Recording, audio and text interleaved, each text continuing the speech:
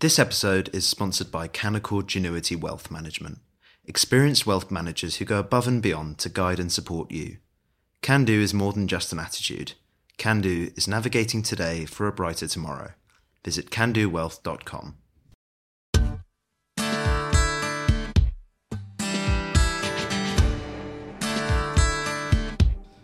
Hello, I'm Michael Simmons, and this is Coffee House Scots, a new Scottish edition of the Spectator's daily political podcast. I'm joined today by Isabel Hardman, Katie Balls, and Stephen Daisley. The Spectator is full of Scots, but to make it onto this podcast, you have to have a very specific claim. So we thought we'd go around and stake our claim to be on Coffee House Scots. Katie, could you start us off? I'm hoping this is enough to be invited back, but we'll see. Born in Aberdeen and in Scotland till the age of 18 continuously. Fairly strong, Isabel? I'm not Scottish, but I live in Scotland. I live in West Lothian, just outside Linlithgow. A new Scot, as Sturgeon would have referred to you. And how about you, Stephen? Well, I live in Scotland, but you have to balance it out against this unfortunate fact. I have never in my life drank Iron Brew. Disgrace. You won't be invited back after that admission. Even I've had Iron Brew in a cocktail, admittedly. There goes our plan for sponsorship. And I should say, for my own case, born and bred in Edinburgh and then escaped to London at 25. So yesterday, the National Executive Committee of the SNP announced that they were going to ban journalists from attending the party's hustings. Stephen, what have they got to hide? Well, first of all, I should say that Coffee House Scots is the best of the Coffee House shots, naturally. On the SNP's ban, I should say, first of all, it's now been sort of partially rescinded. They've said that they're going to allow some journalists on a pool basis, and possibly they're going to live stream it.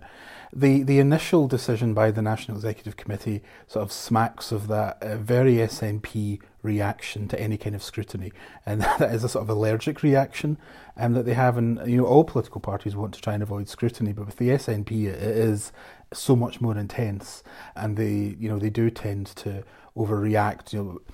You might remember when Alex Salmond gave his resignation speech as First Minister after being defeated in the independence referendum. Journalists from certain titles that had been critical of Alex Salmond and the Scottish Government were told that they weren't welcome at the event. So this is a sort of a standard SNP reaction. I think there's also possibly an aspect here that, it's no secret that the hierarchy of the SNP has a preferred candidate in this race, and that's Humza Yousaf. He is, perhaps not a candidate who always does well under pressure, under scrutiny, and particularly when cameras are there. And I don't know, perhaps that is part of the calculation, that it would be much better for him if he doesn't have to be scrutinised on camera too much. As I say, all it's really kind of done is sort of lead to this sort of backlash of the party looking ridiculous, because the Labour leadership, Tory leadership, they invite journalists in, they stream it, and they try to make the process as open as they can, as is tolerable for them. But I think it speaks to the instincts of the SNP when it comes to the press, and they are not instincts that are favourable to a free press and to openness and transparency. With Humza being the preferred candidate, Isabel, I wonder if you could tell us, how are the campaigns going for Humza and the other two candidates? Well, they have finally moved off moral issues and what the candidates, in particular Kate Forbes, thinks of people's relationships and the circumstances in which their children are born, which I think everyone is quite relieved by. I think one of the reasons the party has, as Stephen describes so well, that knee-jerk reaction to scrutiny and why it's got it at the moment, is that it's in this very uncomfortable transition phase where it's going from being this party where there's one person at the focus, one cause, which is independence, and now actually, I've been talking to lots of SNP MPs and MSPs who've been saying, well, I suppose now is the time to have a debate about what we stand for more widely. And they say that with real sort of sadness, partly because I think they've seen how bloody that can get in the other parties, in the Conservative Party and in Labour, where that's been very visceral over the past few years. But none of these candidates are big enough to suck all the attention to themselves. So there is now attention on issues, which for Humza Yousaf in particular is really difficult, because his approval rating as health minister is minus 16, and the front pages in Scotland, the general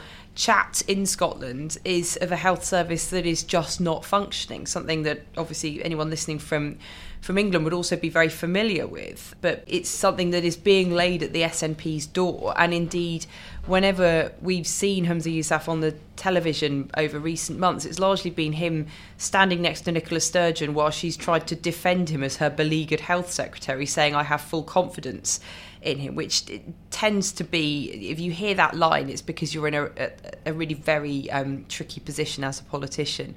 So it's not convenient for him for the contest to widen out. It's probably more convenient for Kate Forbes, who in these polls of SNP supporters, SNP voters, tends to be the front runner, because her handling of her brief as finance secretary gets much more approval from voters. And so that debate again about the difference in economic policies between Kate Forbes, who some are describing as a tartan Tory, and she hasn't exactly pushed back that hard against that description, and then Humza Yousaf, who's more sort of the left of the SNP.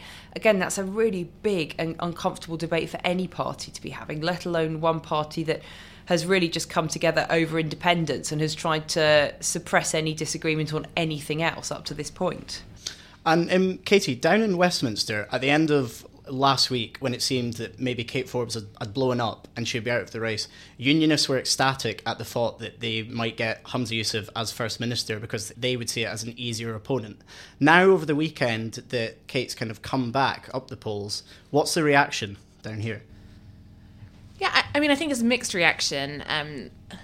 I think that there is some in Westminster, perhaps looking on a bit Machiavellian, that actually can now see the upside to Kate Forbes winning this contest, which is, would it fracture the SNP? Because you can sense the unrest and the concern amongst SNP politicians. I've spoken to someone in Westminster who is saying, why hasn't Kate Forbes dropped out? Every interview she does is a problem for us. Now, this was last week when I think, as Isabel points to, the interviews are much more on social conscience issues. Every interview seemed to create a new headline, which was going against what SNP politicians see as their progressive image. But I think the fact that she is sticking in there, the polls suggest that this has not been this huge dent to her popularity that I think was the initial presumption, means that, yes, Scottish Conservatives, Scottish Labour could have a candidate who looks pretty reasonable on the economy, who would have points there, but they also have a candidate who the Greens would struggle to support. What would that then mean for the SNP Green coalition if Kate Forbes takes over? That could create some turmoil, which could be an advantage for parties like the Scottish Conservatives and Scottish Labour.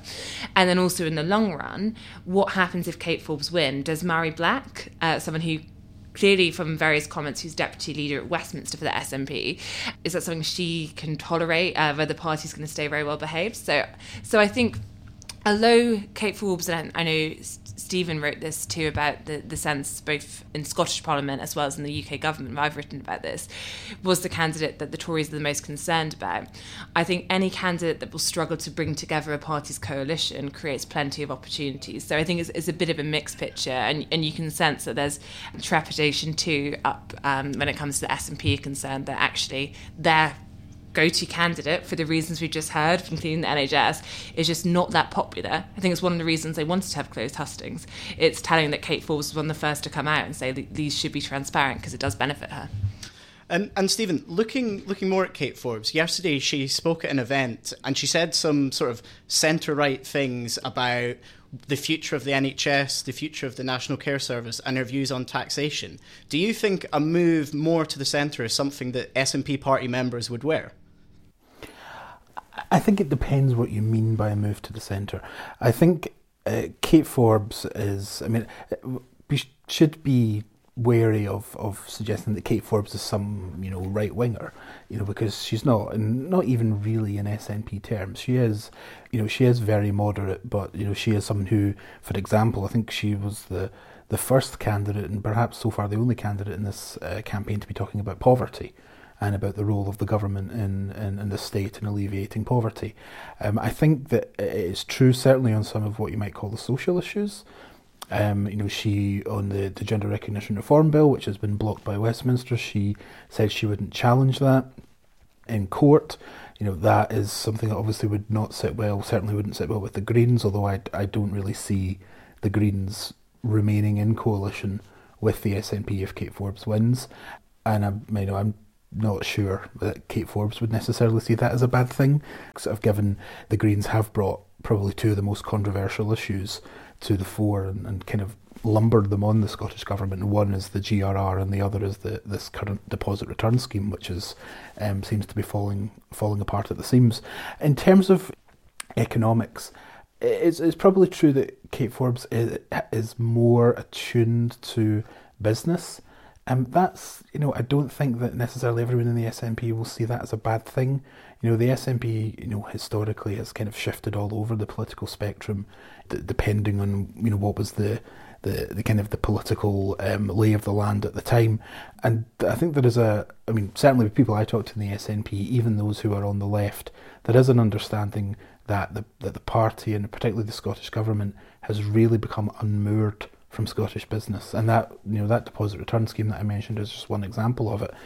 And there is a kind of across the sort of internal ideological spectrum, there is a desire to reforge the kind of relationship with Scottish business that the party government had under Alex Salmond, for example, which was seen as a much more productive working relationship.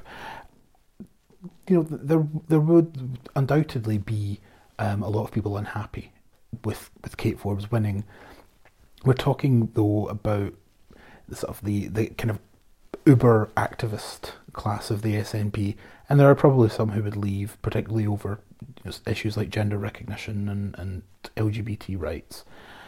I think the party more broadly, in terms of the membership, provided that she is, remains committed to advancing the case for independence and wants to sort of cut a path of kind of competent governance and strengthening public services, I think there is room for manoeuvre there, where she can say to the membership, nothing quite like a kind of what Tony Blair did with the Labour Party, or in reverse what David Cameron did with the Tories, but more a kind of a change of tone, a change of emphasis here and there, so that the SNP doesn't seem quite as hostile to business, so that it doesn't seem quite as keen to raise taxes all the time. And so I yes, there's potential pitfalls there, but I think Forbes has shown over the last 3 years as Finance Secretary that she knows how to manoeuvre some of these really difficult questions. And Isabel, just to finish us off, where does the campaign go from here? What are the flashpoints, and when will we know who's won? So voting starts on the 13th of March, and then there will be an announcement of the winner on the 27th of March. Thank you, Isabel. Thanks, Katie. And thanks, Stephen. Do look out for these podcasts. We'll be doing Coffee House Scots now and again as the leadership campaign progresses. Thank you for listening.